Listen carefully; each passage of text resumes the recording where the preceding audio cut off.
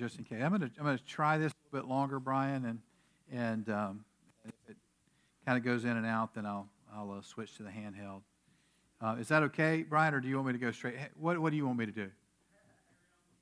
Okay, all right. So we're gonna try that. Praise the Lord. All right. I defer. Brian Hill is one of our sound men of God up there,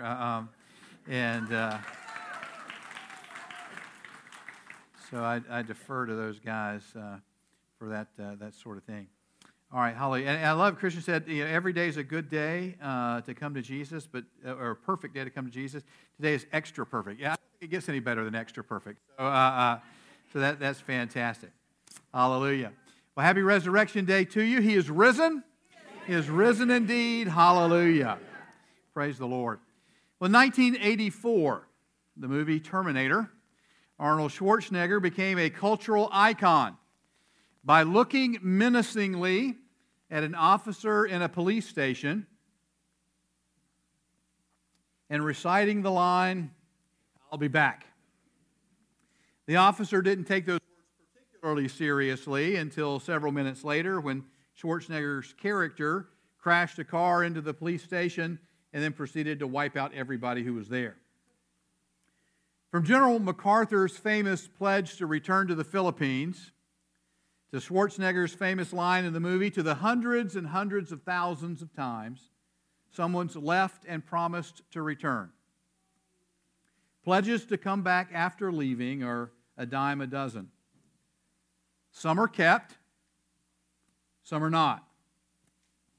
But the most consequential such pledge in history just also happened to be the least probable. Jesus' promise to his disciples that on the third day after he was killed, he would be raised again to life. The truth is, as far as I can tell, his disciples didn't really expect him to be killed. So I don't think they gave much thought at all to that whole being raised to life again thing, until to their great shock and dismay, they watched as he was arrested, beaten, and publicly executed. His body was then hastily placed in a borrowed tomb and left there until the Sabbath had passed, after which time a small group of faithful women planned to go and dress the body more appropriately for its final resting. That's where we'll pick up the story this morning. Would you stand with me, please, as you're able, in honor of the Word of God, and listen as I read for us our gospel lesson for this week from Luke 24, verses 1 through 12. Luke 24, verses 1 through 12. This is what the Bible says. On the first day of the week, very early in the morning, the women took the spices they had prepared and went to the tomb. They found the stone rolled away from the tomb, but when they entered, they did not find the body of the Lord Jesus. While they were wondering about this, suddenly 2 men in clothes that gleamed like lightning stood beside them. In their fright, the women bowed down with their faces to the ground, but the men said to them, "Why do you look for the living among the dead? He is not here, he has risen. Remember how he told you, while he was still with you in Galilee, the Son of Man must be delivered into the hands of sinful men, be crucified, and on the third day be raised again." Then they remembered his words. When they came back from the tomb, they told all these things to the 11 and to all the others. It was Mary Magdalene, Joanna, Mary the mother of James, and the others with them who told this to the apostles. But they did not believe the women, because their words seemed to them like nonsense. Peter, however, got up and ran to the tomb. Bending over, he saw the strips of linen lying by themselves, and he went away, wondering to himself what had happened. Praise the Lord, this is the word of the Lord, and you may be seated. Now, I need to take just a moment and encourage you, whenever you read the biblical accounts of these events surrounding the resurrection of Jesus, I need to urge you not to be too quick to criticize the people you find in the accounts. Because the truth is, it would be easy to be tempted to judge them and their initial reactions. But I remind you, after all, that the truth of the matter is, they were an awful lot like you and me. just like you and me. They were limited in their understanding, easily overwhelmed by their circumstances, often misled by their own emotions, prone to trust their own conclusions more than the things the Lord had told them, and more apt to believe their own eyes than to believe Jesus. So recognizing that they were in fact an awful lot like you and me, I want us to take a few minutes and look at them a bit more closely this morning. And when you do that, one of the very first things you notice, one of the very first observations is that following the crucifixion of Jesus, they were shocked and confused and at a loss. Things had turned so very ugly so very quickly, they simply were not prepared for it. As two disciples on the road to Emmaus explained, the chief priests and our rulers handed him over to be sentenced to death, and they crucified him. But we had hoped he was the one who was going to redeem Israel. I want you to notice the past perfect tense in that last sentence. We had hoped that he was the one. We had hoped, but now we don't. We had hoped, but we do so no more. Jesus had died, of that they were certain, and so very many other things in their hearts had died with him. And now that he was dead, they weren't at all sure what to do. The ladies we just read about were on their way to dress and anoint the body of Jesus according to the typical burial customs of the Jews at that particular time. But the point is, they were going to a tomb looking for a corpse. The next verses 2 and 3 of Luke 24 say, they found the stone rolled away from the tomb, but when they entered, they did not find the body of the Lord Jesus. It says they did not find the body of the Lord Jesus because that's what they were looking for. They were looking for a dead body.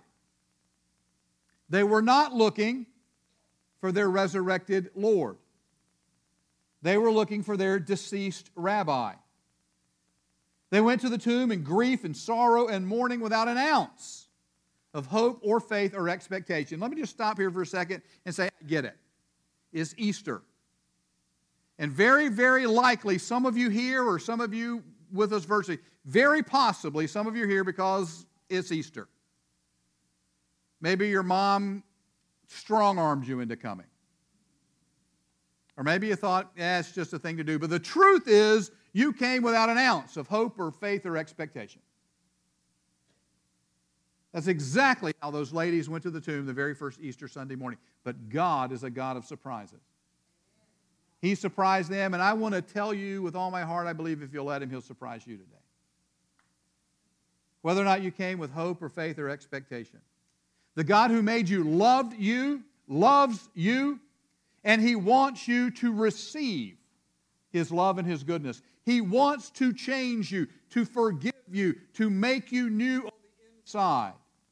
He wants you to receive His love and goodness and become a conduit of that love and goodness to the world around you. He wants to bring you into the life you were actually created to live. And I believe if you'll let Him this morning, you'll be surprised by what He does. At any rate, the ladies went there looking for a corpse, hoping to anoint it. After they anointed the body, they had no real plan for after that. They had no idea what to do next. No idea what even to think next.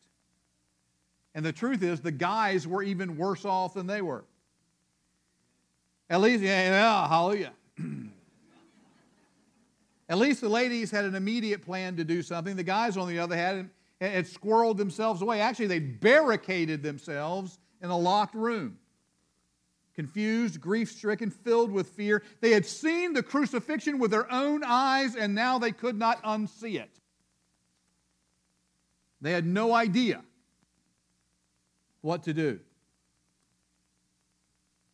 But if you look at the story, if your first observation is that following the crucifixion of Jesus, they were shocked and confused and at a loss, the second observation has to be that following the resurrection of Jesus, they were still shocked and confused and at a loss, just in a new way.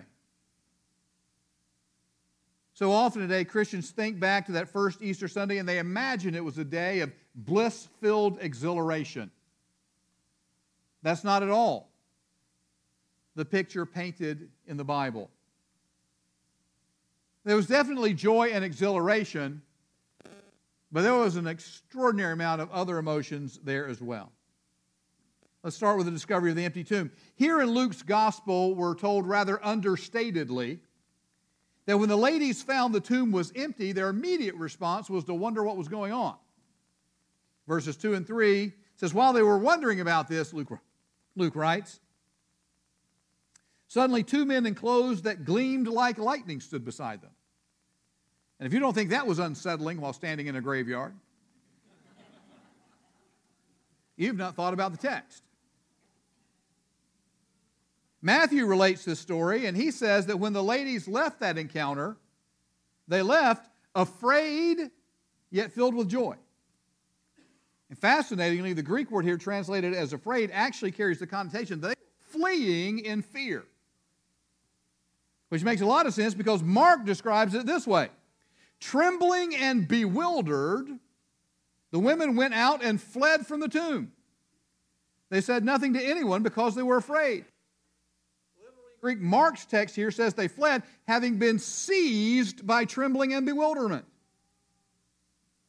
According to the Apostle John, when they first got there to the disciples, they told them initially not that Jesus had risen from the dead, but, quote, they have taken the Lord out of the tomb and we don't know where they've put him. According to Luke, once they told the rest of the story about the angels and whatnot, once they told the full story to the guys, they did not believe them because their words seemed to them like nonsense. When Peter, and we know John, ran to check it out, Luke says they found the tomb empty, Jesus' burial cloths lying there alone. But then it says of Peter, he went away wondering to himself what had happened. He didn't go away rejoicing in the resurrection.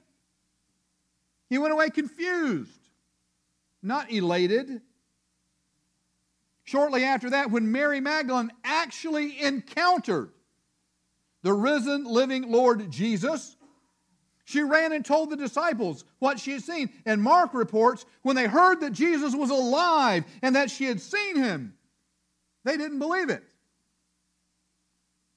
Later still, when Jesus appeared to 2 men walking in the country, Mark records, these returned and reported it to the rest. But they did not believe them either. In fact, Mark goes on to write that when Jesus later appeared to the 11 while they were eating, he rebuked them for their lack of faith and their stubborn refusal to believe those who had seen him after he had risen. Matthew reports that on an even later occasion, when Jesus was meeting with his disciples on a mountain in Galilee, says when they saw him, they worshiped him, but some doubted. It's good to read the gospel accounts. As N.T. Wright noted in his book, Simply Christian, even once they were completely convinced, thoroughly convinced that Jesus was back, had risen from the dead, they still didn't know what to do next. Frankly, they didn't have any idea what God was going to do next. At one point, according to John 21, they went back to fishing. And at a different point in Acts chapter 1, they asked Jesus, are you now going to be that conquering political military hero that ancient Israel always expected? The bottom line is they simply did not have a clue how to respond to the resurrection of Jesus. Worship him, they got that part right. But how to follow him and what to follow him into, how to function as disciples of a master who had been permanently raised from the dead, who had passed forever from life to death to life eternal, who had personally experienced the resurrection of the body that was not supposed to come till the end of the age, the restoration of all things in a new heaven and a new earth. What to do with a guy like that after an event like that and then how somehow to fit it into a biblical understanding of their own time and a biblical understanding of the times still to come, they didn't have a clue what to do with the resurrection of Jesus. And I want that to sink into your mind and your heart this morning for at least two reasons. First, because I really, really, really want you to understand that when it comes to serving God and when it comes to following Jesus, it's normal to have times like that. Please understand this. Do not labor under some false religious apprehension that you've got to have it all together all the time. Times like this are normal when you walk with God. I want you to really serve God. I want you to really walk with Jesus. And I want you to do that in the real world, real life way it was meant to happen. I want you to follow Jesus excitedly, even though sometimes you don't have a clue what comes next. I want you to follow Jesus all in, even though sometimes you're not sure what you're in. In other words, I want you to give yourself fully to Jesus, knowing up front you don't have all the answers. And I want you to do that in the full assurance that it's okay not to have all the answers. That it's actually normal not to be sure what to do next. And the second reason I want you to really understand this morning that the disciples were confused by the resurrection of Jesus is because so many Christians today, nearly 2,000 years later, some 1,989 Easters after the first Easter, so many Christians still today don't know how to respond to the resurrection of Jesus. Now, I'm not sure if you understand this or not. But what Jesus did on that first Easter Sunday was so very much more than just return from the dead. The resurrection of Jesus opened the door and ushered in the beginning of the promise of eternity. Listen to me. Both before and after Jesus, people returned from the dead. In the Old Testament, both Elijah and Elisha raised people from the dead. In the New Testament book of Acts, there's an account of Tabitha being raised from the dead by the Apostle Peter, and a guy named Eutychus being raised from the dead by the Apostle Paul. Even today, from time to time, you'll hear a story from somewhere around the world about somebody being raised from the dead by the power of the Holy Spirit. In the Gospels, there are three accounts of Jesus raising people from the dead. Probably the most significant of those being Lazarus. The raising of Lazarus was so significant. So many people began to follow Jesus when he raised Lazarus from the dead that the Bible says at one point the Jews made a plan to kill not only Jesus but Lazarus too. But have you noticed? No one ever gave those folks anything like the attention and the reverence given to Jesus. No one proposed worshiping Lazarus. No one suggested Tabitha was the Savior of the world. And the reason is the resurrection of Jesus was nothing at all like those others. Those other raisings were essentially resuscitations. Incidents where the spirit returned to the original untransformed body. The person rose up and lived again for a while until they eventually died again. But the resurrection of Jesus was completely different. Jesus did not just rise from the dead, he ushered in a brand new age. His was the very first instance ever, and so far the only one, of the promised resurrection of the righteous to new glorified bodies, never ever to die again. A body that could be touched and held and that could eat food, that could be recognized as the body that had come before, and yet that was somehow gloriously different. Where the mortal had put on immortality, the corruptible had put on incorruption. It was a body no longer bound by the normal laws of time and space. It could appear and disappear. in a locked room or on a country road. It was a body that could appear in a different form, the Bible says, so that even those who knew it well might not immediately recognize it. Listen, on the very first Easter, Jesus did not just come back to life. He turned the page on God's prophetic end-time calendar. Listen, at Easter we celebrate so much more than the mere return of Jesus from death. At Easter we celebrate the entrance into this world of life in all its fullness, life beyond mere biology.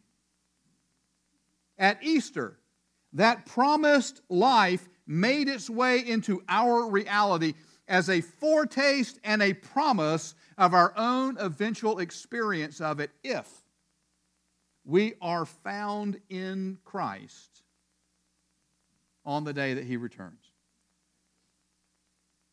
Life, the life God promised to the righteous, to those who lived for Him, life with God, life in God for the glory of God. And while death remains for the moment an unpleasant reality in this fallen world, Jesus at Easter inserted the key, turned the lock, and cracked open the door to the coming kingdom of God,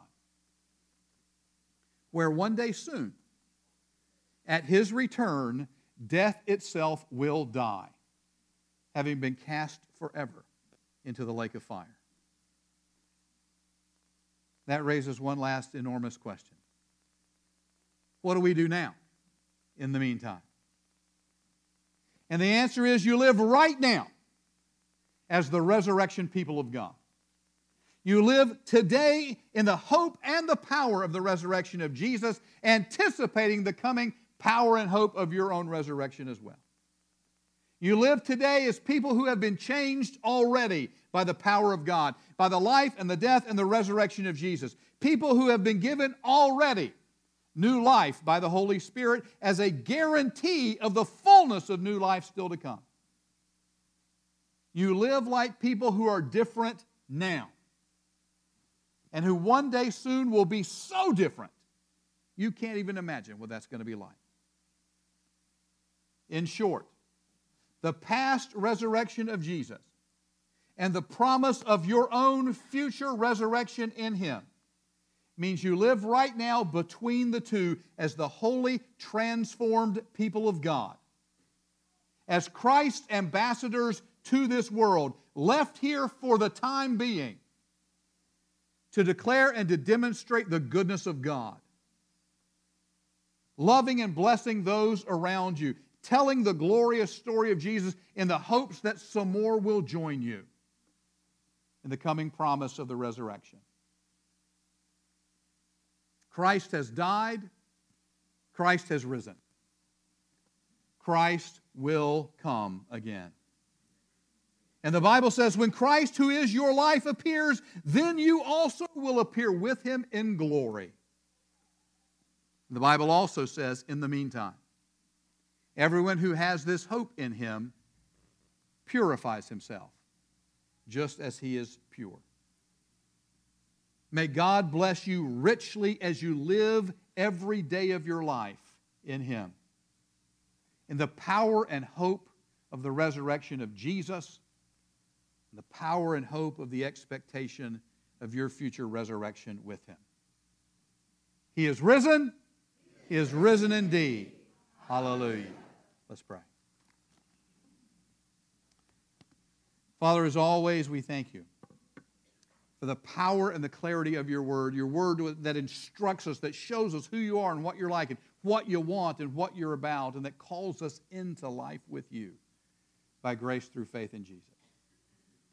Lord, stir in us, even afresh today, an excitement about the reality of what You have done through Your Son, Jesus. We're so delighted that He's back from the dead, but He has done so much more than merely return from the dead. He has changed everything. He has advanced Your prophetic timetable and moved us that much closer to the promised hope of eternity in You. Make us today Your resurrection people, and grant us the faith to walk in resurrection, hope, and power, making a difference in this world for your glory and for the benefit of many. We pray it in Jesus' name. Amen.